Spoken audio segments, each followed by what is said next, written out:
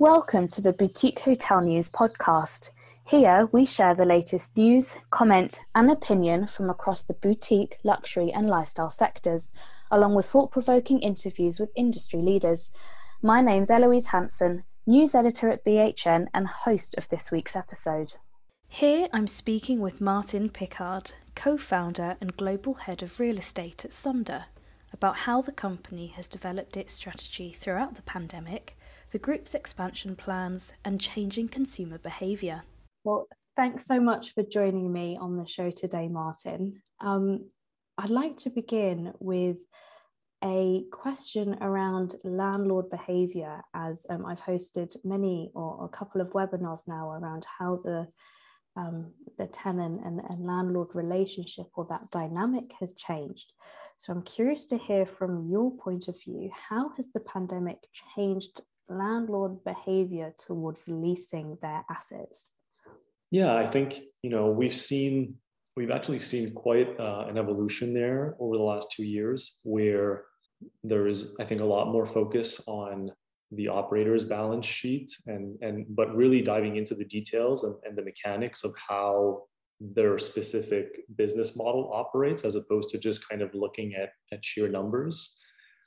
So we've got, I think landlords are asking a lot more questions about, the details of how we're able to generate such an attractive profit.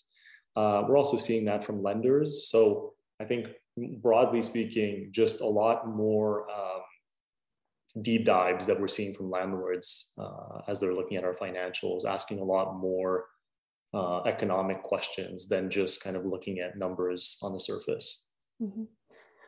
So how has the pandemic then, and perhaps the failure of other master lease-based operators, made Sonder rethink its strategy? Yeah, I mean, this is something that we actually gave quite a bit of thought to prior to the pandemic, in terms of how can we build a business model that is, even though we are leasing assets, that has a lot more flexibility built into it. So how would our business model react to different economic conditions? So we spent a lot of time thinking through that piece. And kind of goes back to landlords spending a lot more time diving into the model, understanding the mechanics of how we make money, how flexible is our business model, how would we be able to capture different use cases. And what we've seen is actually, and this started in early 2020, but is a lot more appetite from landlords to shift towards, slightly shift away from the leasing model, and actually introducing a lot more mixed lease structures, a lot more revenue share type agreements. So aligning the interests, but also them having a lot more exposure to some of the benefits that our model have to offer, which is, again, that sort of the flexibility, the fact that we can go out and capture a lot more use cases, because we're able to capture some of those longer term stays, because we have a model that is a lot lighter and a lot more, that leverages technology a lot more than other traditional hoteliers. I think that tech-enabled model lends itself for great scalability, but also across those different uses. I mean, I covered news that Sonder has signed a hotel, I believe it was in France. Was it in Paris? If my knowledge is correct. I mean, when you then take on a property, what exactly do you look for? Yeah, I mean, our goal or our mission is to be the largest and most loved hospitality company in the world. That means that we need to be in all the kind of high traffic, high demand areas. So obviously, as any hotelier would tell you, location is super important. So, is this a great location? I think we also like to provide a more authentic experience. And for that reason, we also will kind of seek out these areas, these parts of towns that are perhaps you wouldn't find some of these larger hotel brands. And we're able to go in there and operate some of these smaller assets just as efficiently. So really, we're looking for great locations, assets that we think will be amazing for the brand, fantastic real estate partners. A lot of the deals that we're doing are with repeat landlords. So partners that we feel like we can scale with, that have that will have the attention to detail that we also care about, that will be able to deliver that amazing experience. And I've seen a great investor appetite in resort locations, or what you might call maybe sun and beach markets. And I wonder if these are destinations that appeals to you guys. So far, we've spent most of our time growing in these big urban centers. And I'd say that that's where we've really, our model so far has been outstanding, and we've been able to learn a lot and refine the approach in these areas. There's a lot of things that we want to do to a certain extent. It's a bit of more of a sequencing kind of question. And we're now in Dubai. We are in Barcelona. We are in Palm Spring in the US. So we are sort of adding more of these sun destinations to the portfolio. There's more to come. But there's a lot of depth that we can go get in our existing markets. We have right now, between what's live and what's contracted, we have about 16,000 units. We're going to end the year with about 18,000 units. But in most of our markets, most of our big markets, we're really a very, very small fraction of the total supply in a given city. So there's a lot more depth to go get, but we're definitely looking at some of these sun and beach destinations, and we'll be adding some of those in the next few years. And so then, looking widely, what are your key target areas for new territories? I'd say the big push is in terms of new territories, is really the focus is going to be on EMEA. We have a pretty good stronghold in the US. We are in the top 25 cities there. Right now we're in we have teams that are working on about a dozen cities in Europe. But the opportunity is massive, and we want to capture it. And again, the fact that our model can operate really successfully some of these smaller properties is a huge advantage for us in Europe.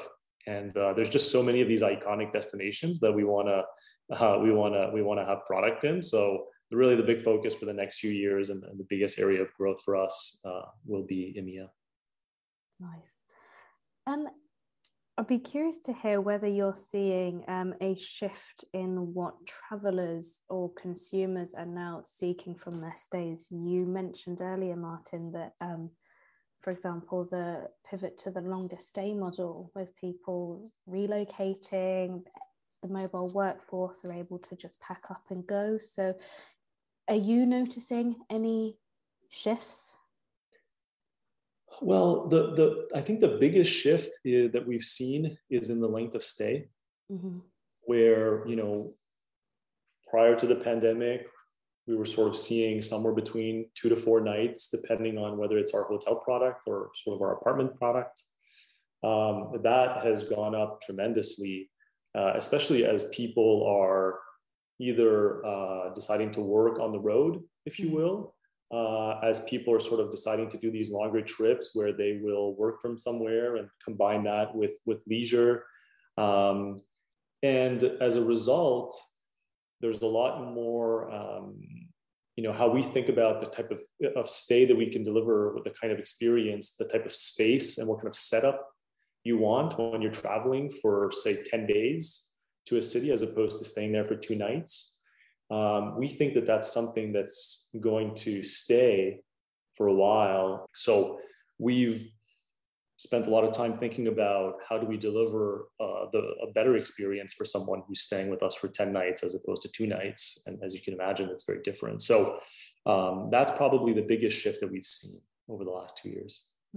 I mean, my next question was actually touching on this idea as to whether this change in the length of stay is going to lead to a long-term or maybe permanent change in the hotel product. In which case, let's flip it on its head and let's look at the short-term market. What do you think hotels can learn from the short-term rental segment? Well, I would start by saying I think both sides can learn a little bit from each other. But in terms of what the hotels can learn from the short-term rental segment, I think the short-term rental segment is more in tune with what millennials want in terms of experience and are better set up for these longer-term stays.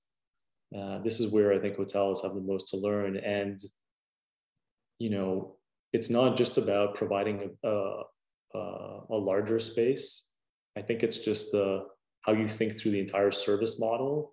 And what we've noticed is when people are staying for a longer period of time, they want to be a lot more independent, autonomous in their experience. Mm-hmm. And that's where technology for us has really served us well, where people, if they're staying there for 10 days, they may not want to reach out to the concierge every time by phone or going downstairs. They actually like having all of these services through the app and being able to access their unit themselves, being able to do the check-in, connecting to the Wi-Fi, all of these small things, and how you interact with the space and the building that you're in and the neighborhood that's around you is very different than somebody who's in and out for 2 nights that may not be in a discovery mode. They may be in a kind of in and out mode. So that has completely changed. And I think is something that I've seen the short-term rental segment do a lot better than I think the more traditional hotels. Mm-hmm. So let's close off our conversation today and take a look at this SPAC merger that is happening with Sonder. I mean, how do you plan to use this to fund the business come next year? Yeah, I mean, I would say the SPAC is kind of a natural evolution for us as a company, as a logical next step for the company to be public. We're really excited about the fact that we provide a lot of financial runway and allow us to really execute on the growth plan that we have in mind. Again, like we have so much opportunity ahead of us in Europe. We have a lot more depth that we can go get in all of our existing markets. And this transaction provides for us the financial means to really execute on the growth plan that we've put together. Well, I wish you the best of luck with it. Let's do catch up at some point in the future. And if I don't see you before then, do have a good Christmas. All right. Thank you very much. Thanks for listening to the Boutique Hotel News podcast. If you'd like to keep up to date with industry news, head on over to boutiquehotelnews.com and sign up to our twice weekly newsletter.